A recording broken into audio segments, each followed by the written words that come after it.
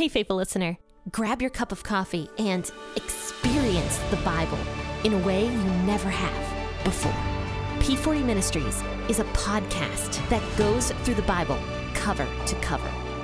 It's an awesome narrative that focuses your mind and prepares your heart for God to speak. So join your host, Jen, for a biblical podcast that's hilarious, informative, imaginative, and fun. The P40 Ministries podcast. Listen now as we go through the book of Mark. Hey guys, you've tuned into the P40 Ministries podcast with your host, Jen. Hope you guys have had a fantastic week so far. It's been quite snowy where I live, which I kind of enjoy now. Now that I work from a home primarily, it's kind of nice just being able to watch the snow drop rather than going out and driving in it as often as I used to back when I had to commute to work. Was not my favorite thing.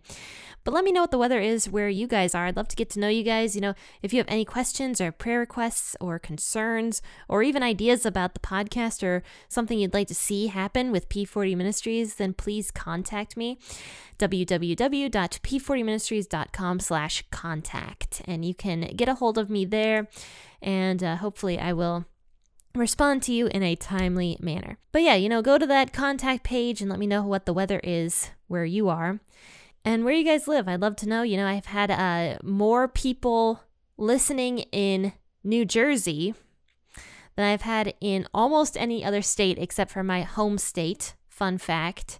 And I have quite a lot of people in England listening in as well. So thank you everybody in England and also Ireland now. And I appreciate all you guys that are tuning in to listen to the P40 Ministries podcast. And also Texas is up there. But New Jersey has officially passed up Texas as the second most listened state to the P40 Ministries podcast. So thank you, New Jersey. That's my best interpretation of the New Jersey accent. Anyway, guys, I'm going off on a huge rabbit trail here, and we're here to talk about the Bible. So let's go ahead and talk about Mark chapter 14, verses 12 through 21 today. I'll be reading out the WEB version as I always do. Please feel free to read out of whatever version you usually read out of and grab that cup of coffee. Let's go ahead and read. On the first day of unleavened bread, when they sacrificed the Passover, his disciples asked him, "Where do you want us to go to prepare that we may eat the Passover?" He sent 2 of his disciples and said to them, "Go into the city, and there a man carrying a pitcher of water will meet you. Follow him. And wherever he enters in, tell the master of that house, 'The teacher says, where is the guest room that I may eat the Passover with my disciples?' He will himself show you a large upper room furnished and ready. Get ready for us there." His disciples went out and came into the city and found things as he had said them to be, and they prepared the Passover. When it was evening, he came with the 12. As they sat and were eating, Jesus said, "Most certainly I tell you, one of you will betray me, he who eats with me." They began to be sorrowful and asked him one by one, "Surely not I?" And another said, "Surely not I?" He answered them, "It is one of the 12, he who dips with me into the dish. For the Son of Man goes, even as it is written about him, but woe to that man by whom the Son of Man is betrayed. It would be better for that man if he had not been born." So there's a slight, people consider it to be an inconsistency, but as I was reading through it, I don't actually think it's an inconsistency. If you look here in Mark chapter 14, verse 12, it says specifically in Mark that on the first day of unleavened bread, when they had sacrificed the Passover, his disciples asked him. So Mark is implying that this is the very first day of Passover. This would have been Thursday. It would have been the day before Jesus died, and this would have been the first day of Passover. This would be the day that the Passover lamb was sacrificed. But in John says that the day of preparation was actually the day after, the day Jesus was crucified. And that implies that Passover started on Friday and Jesus himself was the Passover lamb and the Passover lamb had not been sacrificed. So people like to point this out and be like, this is an inconsistency, John is making it seem like Jesus himself was the Passover lamb, which yes, he was. I mean, that's very obvious whether or not Passover started on Thursday or Friday. Jesus himself was, in fact, the Passover sacrifice. He was the Passover lamb. And the Passover lamb itself, it didn't matter what day that was sacrificed on. Jesus himself was sacrificed in our place on Passover. And it was very symbolic one way or the other. But I was reading a little bit more in depth about what John had to say about when Passover was. And if Passover was, in fact, as Mark says, starting on a Thursday rather than a Friday, then it makes sense that John also says the same thing, because Mark is very clear that the Passover lamb had been sacrificed on that Thursday, not on the Friday. So I think where people are getting all messed up is when John says it's the day of preparation during the Passover. But the thing is, Fridays were considered the day of preparation every single week, because Friday was the day before Saturday, and Saturday was the Sabbath. So the day of preparation was every single week on Fridays, because people were preparing in their own homes to take the Sabbath day off, which means they'd cook more food, they'd get all their chores done, they'd give their animal grain and whatever else needed to be done in order to take the entire Sabbath day off. So Fridays were the day of preparation. And so to me, if you look at it in those terms, it's not an inconsistency at all. It makes complete and total sense that the day of preparation during the Passover was not the day where people prepared for the Passover itself, but it was the day that people prepared for the Sabbath day, and it just happened to be that Friday during the Passover. But then there's one other thing that John mentions that people kind of get sort of messed up about, and that is actually, let's see here, it's John 18 verse 28, and this is when the Pharisees are leading Jesus away in the early morning.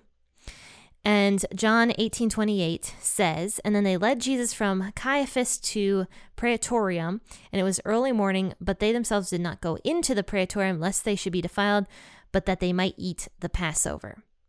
So once again, people are like, oh, the Passover ended up being on that Friday. That was the Passover day where they ate the big meal, because it says here that the Pharisees didn't want to go into the Praetorium and be defiled, in a sense, so that they couldn't eat the Passover dinner that day. Well, Passover is a week long. There were many dinners during the Passover celebration. And in fact, I believe still to this day, Passover is considered just one long holiday. And so, yeah, the Pharisees wouldn't have wanted to go into the Praetorium for whatever reason, because in some way it was going to defile them from eating the Passover meals and sacrificing and doing whatever else they had to do, because you know that from the Old Testament that if somebody gets defiled, if they touch a dead animal, or I don't know exactly what it was, the Pharisees did make it way more ridiculous than it needed to be. In the Old Testament, if you touched a dead animal, let's just say, you would be considered to be defiled for the day, or in other words, unclean. And then you'd have to go basically take a bath and make yourself clean. That was basically what God commanded people to do. If they touched a dead animal in some way, they'd be unclean, and then they'd have to go take a bath and then be considered unclean for the rest of the day and take measures so that they wouldn't get sick or make other people sick with their bloodied hands or whatever else. So the Pharisees, when they, if for some reason, when they enter the Praetorium, they would be considered unclean. And I don't know if that was something they made up, or actually if something was happening in the Praetorium that really would make them unclean according to God's law. I don't know exactly, but anyway, the Praetorium, for some reason, the Pharisees believed it would make them unclean. Thus, they wouldn't be able to perform their week of rituals and week of customs that they would do for the Passover, because for that entire day, they would be unable to eat the Passover lamb.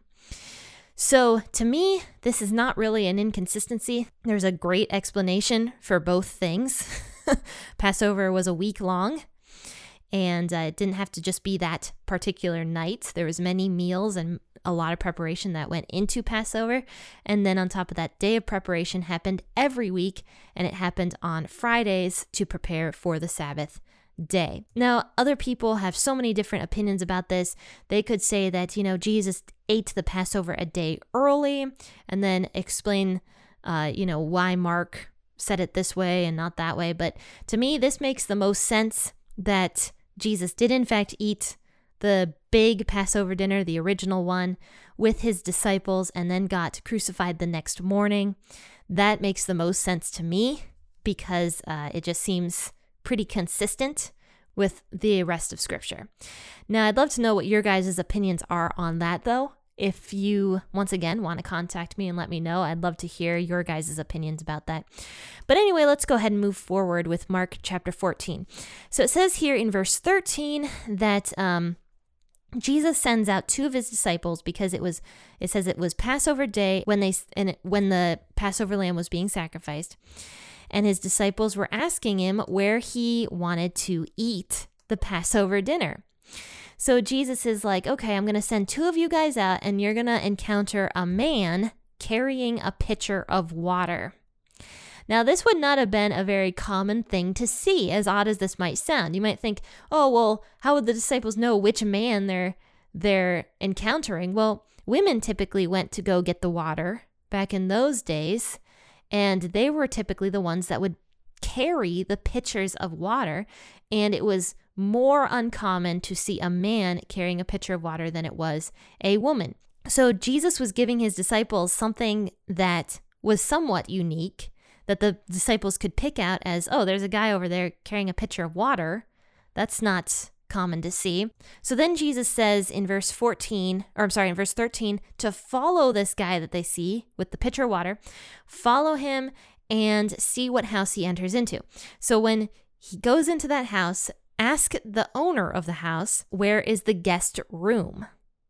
So this is almost like a little secret cave that Jesus had planned out for his disciples. I don't know if he went to the owner beforehand and asked him to use the guest room, or if this owner knew Jesus in some way, or even if this was just a completely divine thing where this owner just wanted to do this for Jesus and knew who this teacher was. I'm not exactly sure, but it was divine in a certain way because Jesus knew that this man, one of these servants from that house, was going to be carrying that pitcher of water. He could see that servant. He could see exactly what that servant was going to do. And that's something where, that servant probably had no clue that Jesus was watching him, had no clue that anybody was going to encounter him that day. This servant was probably just going about his business and doing what he was commanded to do. And yet Jesus was watching him with these extremely menial tasks. And I find that really fascinating because God is literally watching over every single one of us, even during the most menial things that we could possibly be doing, even during our daily chores, even the lowly of us. I mean, this man was probably a servant carrying this pitcher of water. Probably had no clue, that God was watching over him. And I just find that really, really fascinating that there's tiny little instances of this in the Bible all over the place where God is watching and keeping watch over some of the lowliest people doing some of the most menial tasks that they could possibly be doing. I mean, God knows all. And even with, when God was up on the mountain with Moses, because we're going through, now we're going through Leviticus, but we were going through Exodus only a few weeks ago. God was up there with Moses, encountering Moses, and yet God also knew what the people were doing at the base of the mountain and how they were sinning and stuff. God can see everything. He sees the tiniest little things that we do. And this right here in Mark is just more proof of that God is always watching out for us and watching over us. So it says here that basically the disciples do it. They go and they find this guy carrying the pitcher. They go and enter into the house that this guy enters into. They ask the owner where the guest room is, and it was set up exactly the way Jesus said it would. It was going to be completely furnished. The room was completely furnished. It was ready to be used for Jesus to do the last meal with his disciples that he was ever going to do. And it was going to be the Passover meal, the most important meal of the year. You know, the Passover celebration was the most important celebration of the entire year. So then it says here that the disciples do all the stuff. They prepare the Passover meal. And then it says that in the evening, Jesus arrived with the rest of his disciples. And as they were at the table eating, Jesus says to them just randomly, he's like, I tell you the truth, one of you eating here with me is going to betray me. So Jesus just blurts it out. He says, one of you guys is going to betray me. And they're all super distressed. They're like, what do you mean, Jesus? And I find that funny because Judas was definitely there. And he also asked, am I the one that's going to betray you? And Jesus, I think at one point, not in this gospel, but in one of the other gospels, when Judas asks him, Jesus is like, yep, you're the one. And like nobody understood, or like nobody was paying attention or something. I don't even know what happened there, but nobody recognized that Judas was going to betray Jesus. Like they truly did not understand what the heck was happening here. But so Jesus is like, yep, one of you guys is going to betray me. And they all go around the room and they're asking, am I the one that's going to betray you? And so he replies here, it is one of the 12 of you who has been eating from this bowl with me. So, you know, with the spread of food that they had, there was definitely different dipping sauces and something like that. So I wonder if Judas was sitting nearby Jesus because they were eating out of the same bowl together. But so it says here, Jesus says that the person who's going to betray me is the one eating from this bowl with me. And then he says in verse 21 to conclude, it says, for the Son of Man must die, as the scriptures declared long ago. But how terrible it will be for the one who betrays him. It would be far better for that man if he had never been born. I feel like this is almost like a warning call to Judas in a way, because if this person chooses to go ahead and betray Jesus, he is going to have an eternity of misery, and it would have just been better if he had never existed. So sort of a sad ending here, but we're going to continue on with Mark in the next couple days or so. So join me next week and we'll talk more about Mark and this chapter of the Bible, because Mark has really long chapters. I've realized that he doesn't have a ton of content in the entire book. There's only 15 chapters, but man, they are dense. They are filled with all sorts of stuff, because don't forget, Mark really liked making Jesus to be the servant of all. So he put tons of content into each of his chapters. But anyway, guys, thank you so much for tuning into this episode, and I hope you guys appreciated it. And if you do, rate it from wherever you're listening from and write a review. And as I say at the end of every single podcast episode, happy listening and God bless.